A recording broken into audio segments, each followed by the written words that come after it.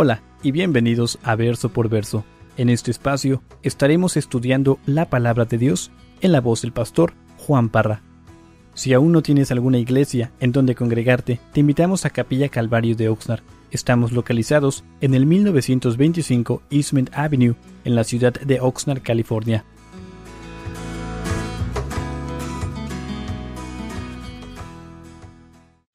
Ruth, capítulo 1. Hermanos, hay dos libros en toda su Biblia que llevan nombres de mujeres. Uno es Esther y el otro es el libro que iniciamos en esta noche, es el libro de Ruth. Ruth es el único libro que contiene el nombre de una mujer que no es israelita. Como veremos en esta noche, Ruth era una mujer moabita. Y realmente, hermanos, no se sabe quién es el autor de este libro. Se cree, no es seguro, se cree que fue Samuel. A mí me encanta algunas encontré tantas concerniente al libro de Ruth. Y quiero compartir algunas con ustedes. Leía sobre un escritor alemán. Su nombre era Johann Goethe. Y él escribió lo siguiente concerniente al libro de Ruth. Él dijo que el libro de Ruth es la obra más hermosa y completa escrita a pequeña escala. Y conforme vayamos estudiando este libro, nos vamos a dar cuenta de la hermosura de este libro. Hermanos, son 4 capítulos. Solamente son 4 capítulos, 85 versos, y van a ser de gran bendición a nuestras vidas. John MacArthur dijo lo siguiente. Dijo, lo que Venus es a las estatuas y la Mona Lisa es a las pinturas, Ruth es a la literatura. Y si recuerdan, hermanos, acabamos de terminar el libro de Jueces. Y si recuerdan bien, el libro de Jueces terminó en caos, terminó en desorden, violencia, terminó en rebeldía con el pueblo de Dios y termina con gran muerte. Miles de judíos son masacrados. Y si recuerdan bien, ahí en el capítulo 21, en el verso 25 de Jueces, las últimas palabras de ese libro son las siguientes. Cada uno hacía lo que bien le parecía. De esa es la forma como termina el libro de Jueces. Y quiero decirles, ahora que iniciamos este nuevo libro de Ruth, hermano, va a ser un respirar fresco para nosotros. Ahora, tal vez no en esta noche, pero conforme vayamos caminando a través de este libro, mientras lleguemos a la culminación de la historia, nos vamos a dar cuenta no solamente de la soberanía de Dios, sino de su bondad. Y es algo hermoso y bello.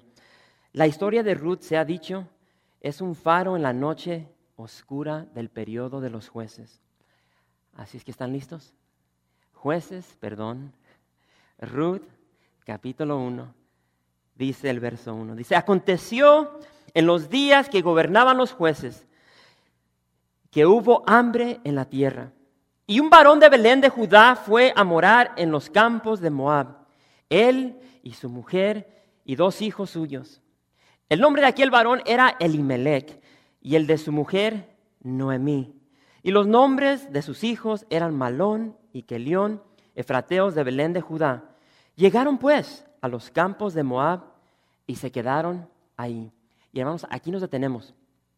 Hermanos, yo voy a hacer todo lo posible, todo lo que yo pueda para meterlos a ustedes en esta historia. Mi deseo es de que ustedes se metan a la historia, que sientan que están allí en Belén, que van a dejar Belén y van a ir a Moab.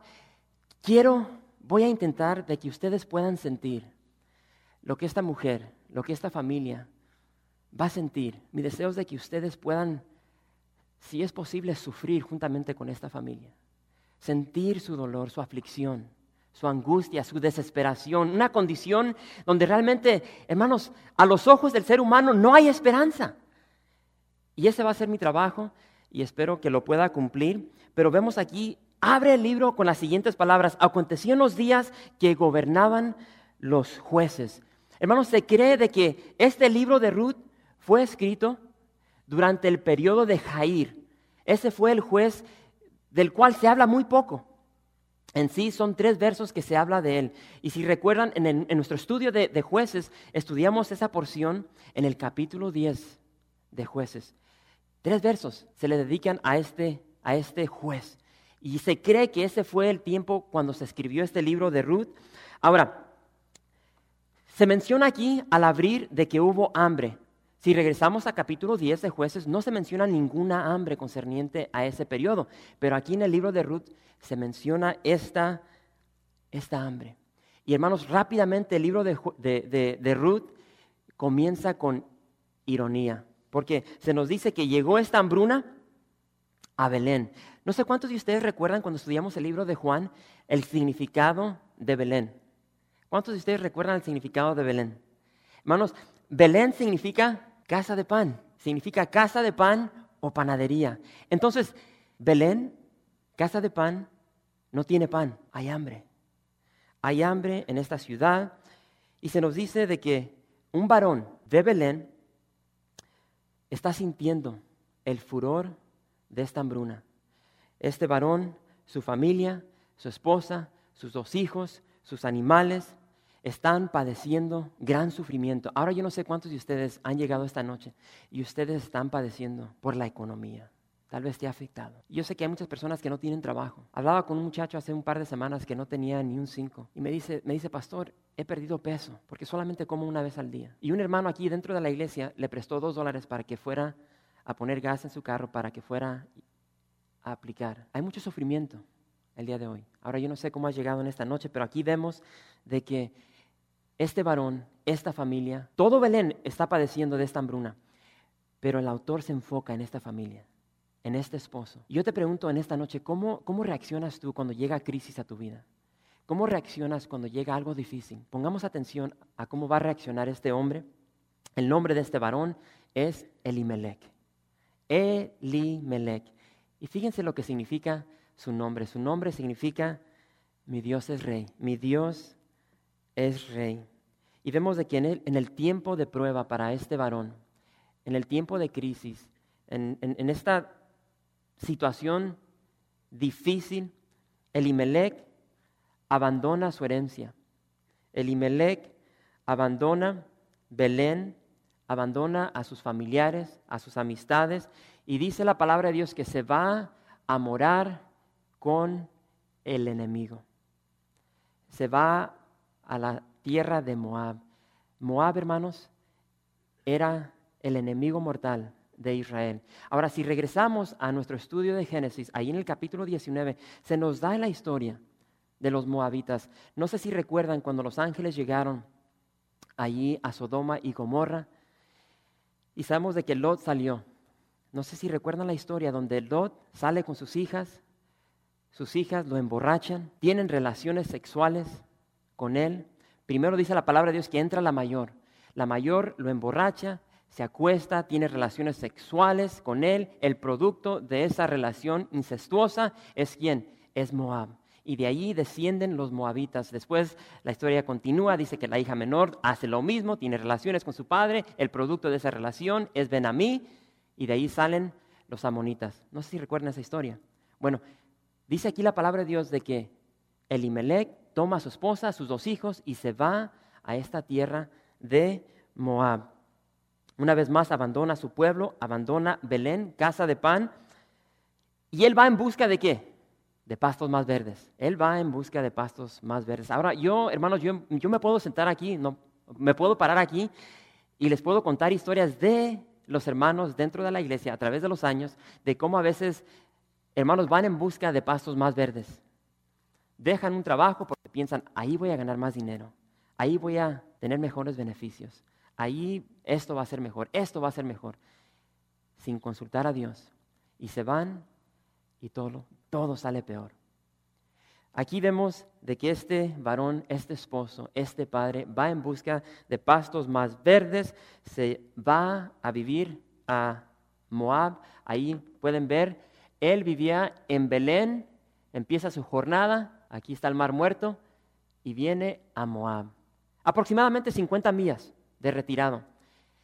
Ahora, aquí la palabra de Dios dice que había hambruna, no dice que es un juicio de Dios, pero yo soy de la creencia de que sí, era un juicio de parte de Dios, porque en Belén no hay comida, pero a 50 millas sí hay comida en Moab. Entonces vemos de que este varón se levanta y se lleva a su familia. Noemi es su esposa. Noemi significa placentera o deliciosa. Es lo que significa su nombre. Ahora, yo no sé cuántos de ustedes tienen deseos de ser padres. Juan, cuando tengas hijos, por favor, no usen estos nombres. Se nos dice de que Elimelec, Noemí tenían hijos y les nombraron los siguientes nombres. Malón. Malón significa enfermizo. Yo no sé qué estaba pensando este varón cuando le dio el nombre. Tal vez salió y lo vio pálido. Tal vez tuvo la experiencia que yo tuve cuando yo vi nacer a mi primera hija. Yo pensé que era un extraterrestre porque salió toda gris, un color gris, rojizo. Parecía que tenía como babas pero después empecé a ir como y me la dejaron bien limpiecita. Pero no sé qué cuando nació que le puso enfermizo. Después nace el otro y le pone Kelión. Kelión significa débil o defectuoso. En fin, esta es la familia de la cual vamos a estar viendo en nuestro transcurrir de Ruth. Y hermanos, yo les vuelvo a preguntar, ¿cómo reaccionas en tiempo de crisis? ¿Cómo reaccionas cuando llega una dificultad a tu vida, a tu matrimonio, familia, con tus hijos? ¿Cómo reaccionas? Porque tenemos que entender que nuestras decisiones no solamente nos afectan a nosotros, afectan a esos seres queridos que están a nuestro alrededor. Si estás casado, va a afectar a tu cónyuge. Si tienes hijos, tus decisiones van a afectar a tus hijos. Y hermanos, muchas veces somos como Elimelec. Aunque tenemos el nombre de cristiano, no actuamos como lo que somos. Ahora, yo no sé cuántos de ustedes pueden alzar la mano. A veces no actuamos como hijos de Dios. Y ahora aquí vemos de que este varón piensa que él va a encontrar pastos más verdes al irse a vivir con los enemigos. Y lo cierto es de que sí va a encontrar lo que él buscaba, que era comida. Y si lo vemos humanamente, como cualquier varón, él quiere lo mejor para su familia, su esposa, sus hijos. En Belén no hay comida, por tanto, él va a ir a buscar. Pero tenemos que preguntarnos, ¿cuál es la voluntad de Dios? Hermanos, tenemos que entender esto. Lo peor de Dios es mejor de lo que nos va a ofrecer el mundo. Lo peor de Dios es mejor que lo que este mundo nos puede ofrecer. Y lo vamos a ver en todo color en la vida de este esposo. Y como les dije, Elimelec tal vez encontró pastos verdes ahí en Moab. Pero le va a costar, y le va a costar caro. Fíjense lo que dice el verso 3. Ruth 1, verso 3. Y murió Elimelec, marido de Noemí, y quedó ella con sus 2 hijos. Hermanos, Elimelec llega a Moab, encuentra lo que buscaba, encontraba la comida que su familia necesitaba, encontró prosperidad, pero murió. Es lo que se nos dice aquí en el verso 3. No se nos dice cómo murió, simplemente dice que murió. Y se nos dice que esta mujer, esta madre, queda sola. Y lo único que le queda son sus 2 hijos. Y ahora traten de entender a esta mujer, hermanos. Yo les puedo decir, yo no sé lo que se siente perder a una esposa. Yo no sé lo que se siente perder a un hijo. Esta mujer acaba de perder a su marido. Traten de entenderla, lo que está sintiendo, su dolor. Acaba de perder a su marido. Y fíjense lo que dice enseguida, ahí en el verso 4. Dice, los cuales tomaron para sí mujeres moabitas. El nombre de una era Orfa y el nombre de la otra Ruth. Y habitaron allí unos 10 años.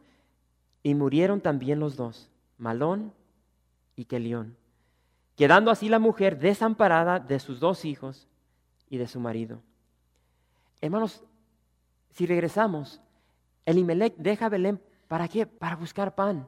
Él no quería morir en Belén y se va a Moab y llega a Moab y se nos dice que en Moab muere. Y yo me pregunto, ¿por qué murió? Yo no sé si ustedes han leído esta historia y llegan a esta porción de la palabra y ¿por qué murió?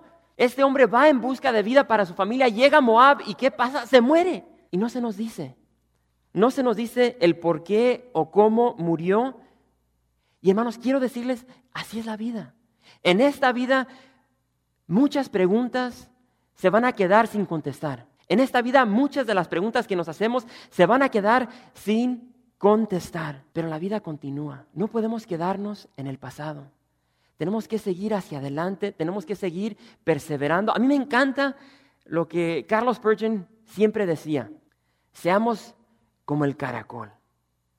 El caracol perseveró hasta que llegó al arca. Y así tenemos que ser nosotros, hermanos. Tenemos que seguir perseverando hasta llegar a la meta. Venga lo que venga a nuestra vida, tenemos que seguir. No podemos vivir nuestra vida por lo que vemos. La palabra de Dios dice: el justo por la fe vivirá. Y vemos aquí de que Noemi, hermanos, pierde a su esposo, pero tiene esperanza. ¿Por qué? Porque le quedan sus 2 hijos. Y la historia continúa y dice que ahora esos 2 hijos que le quedan toman mujeres moabitas, un yugo desigual. Entonces vemos lo que está sucediendo con esta familia, porque Elimelech dejó Belén para irse a vivir con idólatras. Y se nos dice que estos 2 hijos toman mujeres moabitas, a Orfa, a Ruth, pero después se nos dice que también mueren. Ahora Ruth se queda sin hijos. Ya no tiene esposo. Traten de entender a esta mujer. Estos hijos se mueren sin tener hijos. Hermanos, esta familia de Elimelech está al borde de dejar de existir. El esposo ha muerto, los 2 hijos han muerto. Es una situación desesperante. Traten de entender a esta mujer. Ha quedado desamparada. Esta mujer ha enterrado a su esposo y ahora entierra a sus 2 hijos. Bueno, yo no sé lo que se siente enterrar a un cónyuge, a un hijo. Y dentro de la iglesia me ha tocado vivirlo a través de hermanos y hermanas. Y es algo doloroso, Pero yo no sé lo que se siente perder a una esposa, a un hijo. Yo no sé lo que se siente tener que ir al panteón y dejar a un hijo, a una hija. Esto es lo que está sucediendo con Noemí. Noemí está con gran dolor, está con gran angustia, con gran tristeza, está con un gran vacío dentro de sí. Está sola. Recuerden, dejaron Belén, está sola, no tiene familia. La que tenía familia ahí en Moab están muertos. No tiene amistades, no tiene absolutamente a nadie que llegue a su lado y la consuele. Sola, con su dolor, en una tierra lejana. Pero hermanos, Dios está ahí. Dios está en medio de esta situación desesperante. Dios está allí en su dolor, en su aflicción, en su angustia, en sus temores. Hermanos, Dios es soberano. Y lo cierto es de que Elimelech metió la pata, cometió un error. Pero aún como dice en Romanos 8:28, Dios obra maravillas de nuestros errores. Y en esta situación, hermanos, donde esta mujer ha quedado desamparada, ha perdido a su esposo, sus hijos, no tiene absolutamente nada, no tiene nadie que la pueda sostener, no tiene futuro, Dios está trabajando. Está trabajando en la vida de esta mujer moabita que no tiene futuro. Dios va a trabajar en ella. Y de esta extranjera va a surgir el Mesías, va a surgir nuestro Señor Jesucristo. Y hermanos, muchas veces podemos leer esta historia y no puedes ver esto. Lo único que vemos es el caos, la muerte, la angustia, el dolor. Pero detrás de todo eso, Dios soberano como es, está trabajando para nuestro bien. Dios es bueno. No solamente es soberano, pero Dios también es bueno. Aleluya. ¿Qué va a hacer? ¿Qué va a hacer Noemi? Fíjense, verso 6. Entonces se levantó con sus nueras y regresó de los campos de Moab, porque oyó en el campo de Moab que Jehová había visitado a su pueblo para darles ¿qué? Para darles pan. Entonces llegan rumores aquí en el verso 6 que por primera vez se menciona a Dios, se menciona a Jehová y llega a los oídos de esta mujer, de Noemi, de que en Belén hay pan. Ha llegado pan a la panadería. Dios ha visitado a su pueblo. Y aquí vemos de que esta mujer empieza su jornada de regreso a su pueblo, a su familia, a su Dios. Y dice el verso 7, salió pues del lugar donde había estado y con ella sus 2 nueras y comenzaron a caminar para volverse a la tierra de Judá. Hermanos, esta mujer está decidida. Ella está decidida en su corazón. Ella se ha dicho, yo voy a regresar. No me importa lo que ha pasado. Yo regreso a casa. Yo regreso a donde nací. Y comienza esta jornada a la casa de pan. Ella comienza ese inicio de una vez más restablecer su relación con su Dios. Y en el verso 8 tenemos una oración increíble de esta mujer. Y dice el verso 8, dice, y Noemí dijo a sus 2 nueras, Ahora, hermanos, vamos a detenernos ahí, traten de visualizar a estas mujeres. Aquí son puras mujeres, por eso hay un habladero. Ya sabemos que las mujeres hablan. Entonces aquí tenemos a 3 mujeres que están hablando, están llorando, lo que hacen las mujeres. Pero traten de meterse a esta historia. Ellas van rumbo a Belén. Y Noemi dijo a sus nueras: andad, volveos cada una a la casa de su madre. Jehová haga con vosotras misericordia, como la habéis hecho con los muertos y conmigo. Os conceda Jehová que halléis descanso, cada una en su casa de su marido. Luego las besó, y ellas alzaron su voz y lloraron, y le dijeron: ciertamente nosotras iremos contigo a tu pueblo. Hermanos, como ya mencioné, Noemi está decidida. Ella va a regresar a Belén, y se nos dice aquí que va acompañada con sus 2 hijas, con sus nueras. Pero ella les dice: hijas, regresen a la casa de su madre. Y les dice que Dios, que Jehová tenga misericordia de ustedes como ustedes la tuvieron con mis muertos y conmigo. Esta es la oración de esta madre de Noemi. Hermanos, la palabra misericordia, esta palabra que se usa aquí, misericordia significa favor, lealtad, piedad, fidelidad, gracia, amor, bondad. Tiene tanto significado. Esta palabra está impregnada con todo este significado. Y esta es la oración de Noemi hacia estas 2 mujeres moabitas. Que Dios, que Jehová tenga misericordia sobre ustedes, regresen a su casa, regresen a su ciudad, encuentren a unos muchachos moabitas, vuélvanse a casar, realicen sus vidas, tengan hijos, busquen la felicidad que mis hijos no les pudieron dar. Es lo que hace Noemi con sus 2 nueras. Las besa y les dice: váyanse. Pero ellas dicen: no, te vamos a seguir. Verso 11. Y Noemi respondió: volveos, hijas mías. ¿Para qué habéis de ir conmigo? ¿Tengo yo más hijos en el vientre que puedan ser vuestros maridos? Volveos, hijas mías, e idos, porque yo ya soy vieja para tener marido. Y aunque dijese: esperanza tengo, y esta noche estuviese con marido, y aún diese a luz hijos, ¿habíais vosotras de esperarlos hasta que fuesen grandes? ¿Habíais de quedaros sin casar por amor de ellos? No, hijas mías, que mayor amargura tengo yo que vosotras, pues la mano de Jehová ha salido contra mí. Y dejen que estas palabras resuenen en su corazón. Pues la mano de Jehová ha salido contra mí. Noemi vuelve a exhortar a sus 2 hijas. Hijas, váyanse. Estoy vacía. Estoy desamparada. No tengo nada que ofrecerles. No tengo dinero. Ya no tengo hijos. Y aunque hoy, de por milagro, me casase, tuviere relaciones y tuviese hijos, no es justo que ustedes esperen hasta que ellos estén mayores para que se casen. Por tanto, váyanse, realicen su vida, busquen un marido, cásense, busquen la felicidad.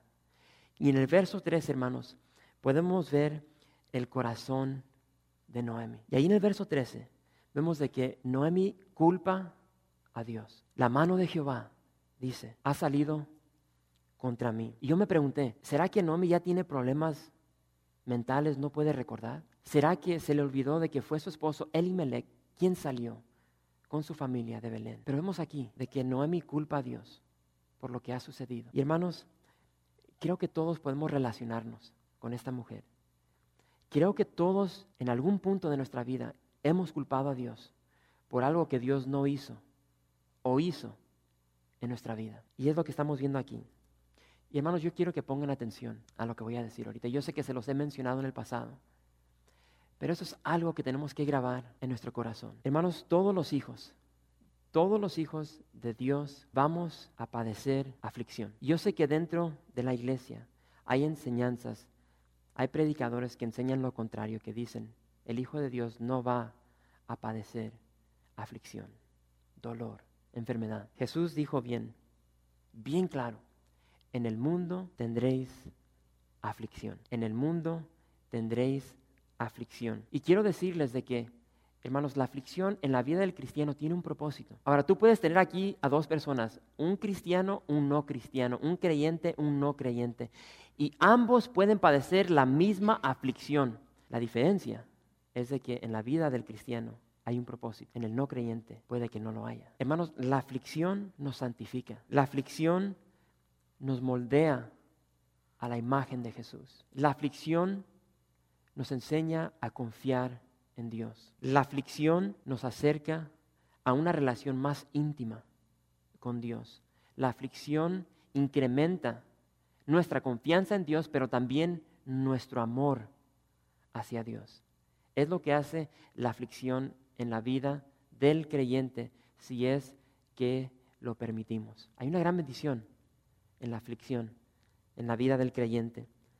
Y nosotros tenemos que llegar a un punto en nuestra vida, en nuestro caminar cristiano, donde ya dejamos de quejarnos. Tenemos que llegar a ese punto donde dejamos de preguntar el porqué de todo lo que sucede en la vida. Y cuando llega la aflicción a nuestra vida, más bien tenemos que llegar delante de Dios y decirle: Señor, ¿qué me estás enseñando a través de esta aflicción? Señor, ¿qué quieres que yo cambie a través de esta aflicción en mi vida? Señor, ¿qué o cómo me va a ayudar esta aflicción a mi vida y en mi relación contigo? Hermanos, tenemos que madurar, y maduramos a través de las experiencias de la vida.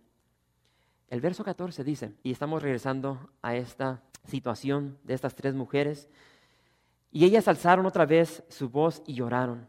Y Orfa besó a su suegra, mas Ruth se quedó con ella. Y Noemi dijo: he aquí tu cuñada se ha vuelto a su pueblo y a sus dioses, vuélvete tú tras ella. Traten de visualizar esta situación. Ahí están las tres. Orfa llega, abraza a su suegra, la besa y se va.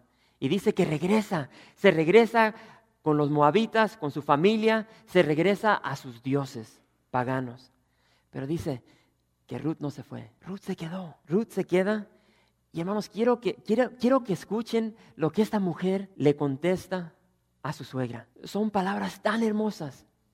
Y dice ahí en el verso 16, dice: respondió Ruth: no me ruegues que te deje y me aparte de ti, porque a donde quiera que tú fueres, iré yo, y donde quiera que vivieres, viviré. Tu pueblo será mi pueblo y tu Dios mi Dios. Donde tú murieres, moriré yo, y allí seré sepultada. Así me haga Jehová y aún me añada, que solo la muerte hará separación entre nosotras dos.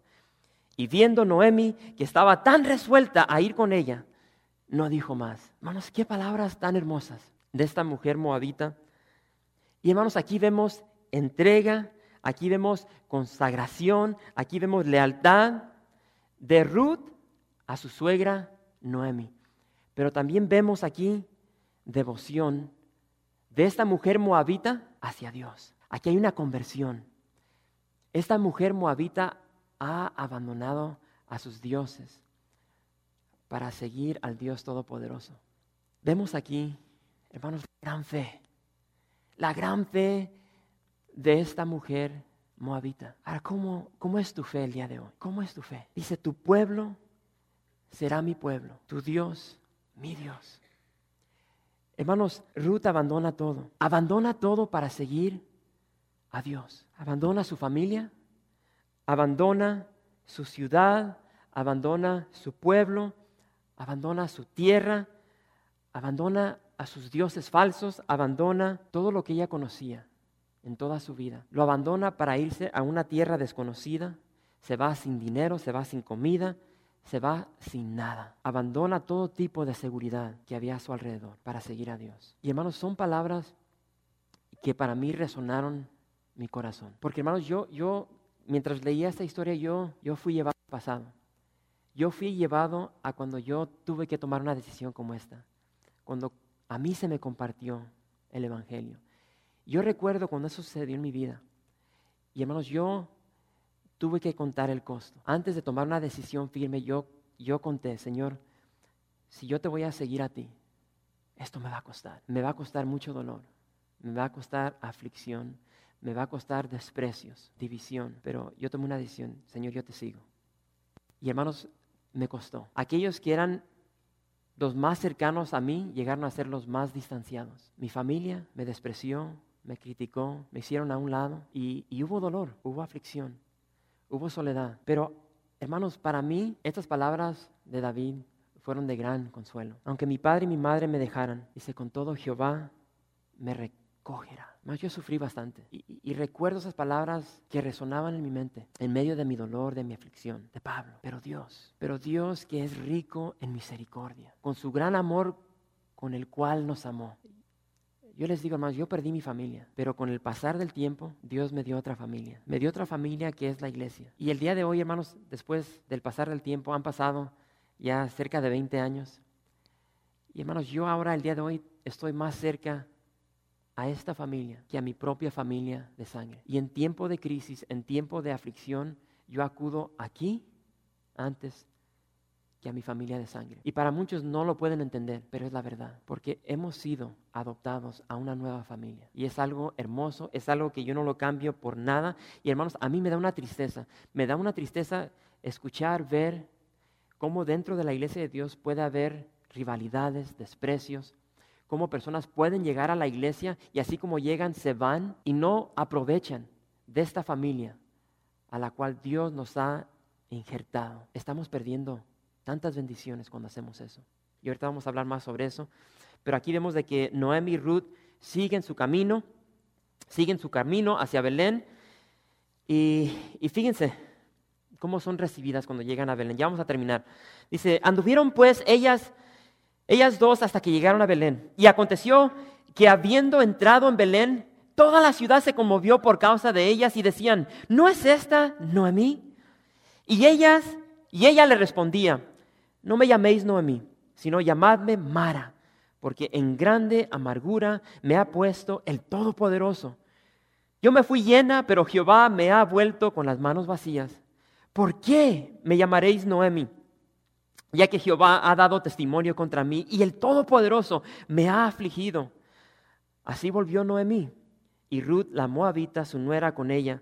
Volvió de los campos de Moab y llegaron a Belén al comienzo de la siega de la cebada.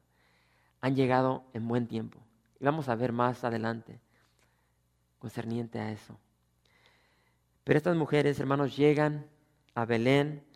Y se nos dice que rápidamente la gente, el pueblo, reconoce a Noemi. Yo no sé cuántos de ustedes, yo recuerdo de chiquito cuando llegaba a México, hermanos, llegábamos a México, en aquel entonces recuerdo que la calle principal donde vivíamos nosotros era de piedras, por tanto teníamos que ir bien despacito en la camioneta de mi papá, y vamos subiendo allí la calle Galeana, y salía toda la familia, y un corredero de niños, y ahí nos van persiguiendo la felicidad. Ya llegó Antonio Parra. Ya llegó Natividad. Y así me puedo imaginar, llega Noemi y la gente la empieza a ver, pero hay inseguridad, no están seguros. Y preguntan, ¿no es esta Noemi? Recuerden, Noemi se cree, duró 10 años en la tierra de Moab. Y hermanos, yo me pregunto, ¿qué pintaría su rostro de esta mujer? ¿Qué pintaría su rostro? ¿Habrá brillo en sus ojos? ¿O será que su rostro, su mirada, sus ojos ya están opacados por todo lo que ha sufrido? Y hermanos, lo más probable es de que Moab la marcó. Yo estoy seguro que Moab marcó su corazón. ¿Por qué? Por lo que dice aquí en el verso 20. Y ella dice, no me llaméis Noemi, sino llamadme Mara, porque en grande amargura me ha vuelto o me ha puesto el Todopoderoso. Recordemos que Noemi significa placentera, deliciosa. Ella dice, no me llamen así, llámenme Mara, amargada. Ella ha sido marcada en la tierra de Moab. Y en los últimos 10 años, Moab la ha robado de su esposo, la ha robado de sus hijos, la ha robado de un futuro, la ha robado de todo. Y hermanos, yo creo que todos aquí, si nosotros viviésemos en ese tiempo y vemos de que Noemi regresa, ahí vamos los consejeros, vamos a dar nuestra opinión. Y creo que llegaríamos a esta mujer, Noemi. No vivas en el pasado, no dejes que tus circunstancias te roben de la felicidad, no dejes que caigas en amargura. Yo no sé cuántos de ustedes le hubiesen dado un consejo como este a Noemi, pero lo cierto es de que ella sigue culpando a Dios. Ella sigue culpando al Todopoderoso y dice que es Dios quien la ha puesto en esta amargura. Dice, es Dios quien me ha regresado con las manos vacías. Ella se fue con las manos vacías. Y tal como se fue, regresó. Y ahora culpa a Dios. Ahora yo no sé cuántos de ustedes se pueden identificar con Noemi. Tal vez en esta noche estás aquí y estás viviendo, estás padeciendo como Noemi. ¿Será que has llegado en esta noche y algo ha llegado a tu vida y tú estás culpando a Dios por lo que estás viviendo? Tal vez estás culpando a Dios porque tu esposo se ha ido, porque tu esposa se ha ido. Tal vez estás culpando a Dios porque hay algo con tus hijos y le dices, Dios, ¿por qué? ¿Por qué has permitido esto? ¿Por qué me has tratado de esta manera? Así somos todos. Hermanos, necesitamos hablar la verdad. Déjenme repetir eso. Necesitamos hablar la verdad. Noemi llega, entra a Belén. Hermanos, ella se despoja, habla la verdad, se despoja de toda su amargura, de todo su dolor, de toda su aflicción. Y ella es sincera con su familia y les dice, no me llamen Noemi, llámenme amargada, porque así me ha regresado Jehová. Ella fue sincera. Ella fue sincera con lo que ella estaba viviendo. Y hermanos, muchas veces llegamos a la iglesia y llegamos y los hermanos nos preguntan, hermano, Jaime, ¿cómo estás? Bien, en bendición, en victoria, gloria a Dios. Y son mentiras del diablo.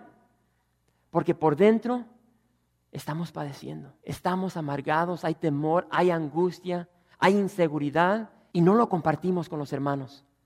Nos da pena, no nos queremos humillar. Pues ¿qué van a decir de mí? Y vemos que esta mujer, hermanos, aunque amargada, ella se despoja y allí en medio de todo el pueblo les dice lo que está sintiendo. Ella abre su corazón y comparte su pena, su dolor. Y hermanos, es lo que tenemos que hacer si queremos sanar. No podemos embotellar todos estos sentimientos y fingir, ocultar la verdad. Tenemos que despojarlo y qué mejor que hacerlo con la familia. Y es lo que hace esta mujer. Y hermanos, cuando nosotros no hacemos esto, nos estamos robando a nosotros mismos. Nos estamos robando de ser sanados, nos robamos de consuelo, nos robamos de relación, nos robamos de ayuda, de amor, de relación y de muchas cosas más que Dios ofrece a través de su esposa, a través de la iglesia. Y creo que las mujeres que participaron en el día de Superando el Pasado vieron. Qué hermoso poder llegar y como familia despojarse y recibir amor, una sonrisa, un abrazo, una oración. Hay sanidad en esto. Y hay muchos que viven en el pasado. Y hay muchos dentro de la iglesia, hermanos, que han sido marcados. Han llegado aquí, son parte de Capilla Calvario, pero han llegado a otra iglesia donde fueron heridos, donde fueron lastimados, donde fueron ofendidos. Y llegan aquí y cargan con ese dolor, cargan con esos recuerdos, siguen viviendo en el pasado y llegan aquí y por tanto, porque no quieren ser heridos, no se abren, retraen, se hacen para atrás. No se involucran en las relaciones dentro de la iglesia. Son llaneros solitarios, así como llegan, se van. ¿Por qué? Porque tienen temor de ser lastimados. Y quiero decirles que en el amor siempre va a existir el dolor, siempre. Y estas personas que hacen esto, se están robando de amor, de relación, de consuelo, de sanidad. Ahora, ¿como quién eres en esta noche? Ya voy a terminar. ¿Como quién eres? Hemos visto a estos personajes. ¿Como quién eres? ¿Con quién te puedes identificar? ¿Con quién te puedes identificar en esta noche? Ya que has visto estos personajes un poco sobre su vida, ¿será que en esta noche has llegado y te sientes, estás viviendo así como Noemi? Tal vez eres amargada, estás viviendo ahorita de mal humor, cualquier cosa que te dicen te frustra, pero eres honesta. ¿Cómo quién eres? ¿Será que en esta noche eres como Elimelec? ¿Confías en ti mismo? ¿Eres una persona que solamente depende de sí misma? ¿Eres un planificador? ¿Ves de acuerdo a lo que está enfrente de ti? ¿Eres impulsivo? ¿Tú quieres ser el proveedor de tu casa sin consultar a Dios? Por tanto, haces decisiones aquí y acá y metes la pata así como Elimelec. ¿O eres como Orfa? Hermanos, hay muchas Orfas dentro de la iglesia. Y llegan y son como chuparrosas. Vienen y chupan aquí, chupan acá, porque llegan y andan buscando diferentes experiencias. Llegan a una iglesia, llegan a otra, diferentes denominaciones, y ellos quieren experimentar un poquito acá, un poquito allá, a ver dónde les gusta, a ver dónde se sienten mejor. Pero a la última hora regresan al pasado. Regresa, como dice aquí, que Orfa regresó con su pueblo, regresó con sus dioses. Escuchan algo, ven algo que no les gusta y rápidamente retroceden y a correr. ¿O será Es como Ruth. Hermanos, Ruth fue una mujer que confió en Dios. Ella estuvo dispuesta a dejar absolutamente todo para seguir a Dios. ¿Serás una Ruth en esta noche? ¿Serás una mujer, un hombre que confías completamente en Dios? Aunque no lo puedas ver, confías en Él, lo sigues. Una mujer de fe que puso toda su confianza en el Todopoderoso, toda su confianza en este Dios de bondad. Y hermanos, lo cierto es de que en nuestro caminar cristiano muchas veces somos como Elimelech, otras veces somos como Ruth, otras veces somos como Noemi, otras veces somos como Orfa. ¿Dónde te identificas en esta noche? Solamente tú sabes. Tal vez estás aquí y eres como Noemi, te has alejado. Tal vez hoy es el día para regresar a casa. Tal vez eres como Ruth, estás aquí y solamente has escuchado hablar sobre ese Dios todopoderoso y nunca te has entregado al punto de estar dispuesta a dejar todo para ir detrás de aquel que lo dejó todo por ti. Donde quiera que estés en esta noche, así como Dios estaba con esta familia, con Noemi, aún en ese tiempo tan difícil de muerte, quiero decirte que Dios está aquí contigo. Y si en esta noche quieres regresar a casa, si quieres decirle a Dios, Señor, aquí estoy, regreso a ti. Hermanos, el altar va a estar abierto. Y solamente te pido que seas sincero, que hables la verdad, así como Noemi. Que no te dé pena de quién está o quién no está. Ahorita vamos a finalizar el servicio. Haz lo que hizo esta mujer. Regresó a casa. Cualquiera que sea tu necesidad, ven, busca del Señor. Toma ese camino de fe. Gracias por visitar calvariooxnard.org. En este sitio web podrás encontrar información fresca cada semana, como los servicios previamente grabados, los cuales están disponibles para ti, para que los puedas escuchar en cualquier momento. Estamos seguros que este material será de gran edificación espiritual para tu vida y para tu familia. La visión de Capilla Calvario de Oxnard es ser como Jesús, aprendiendo y viviendo la palabra de Dios.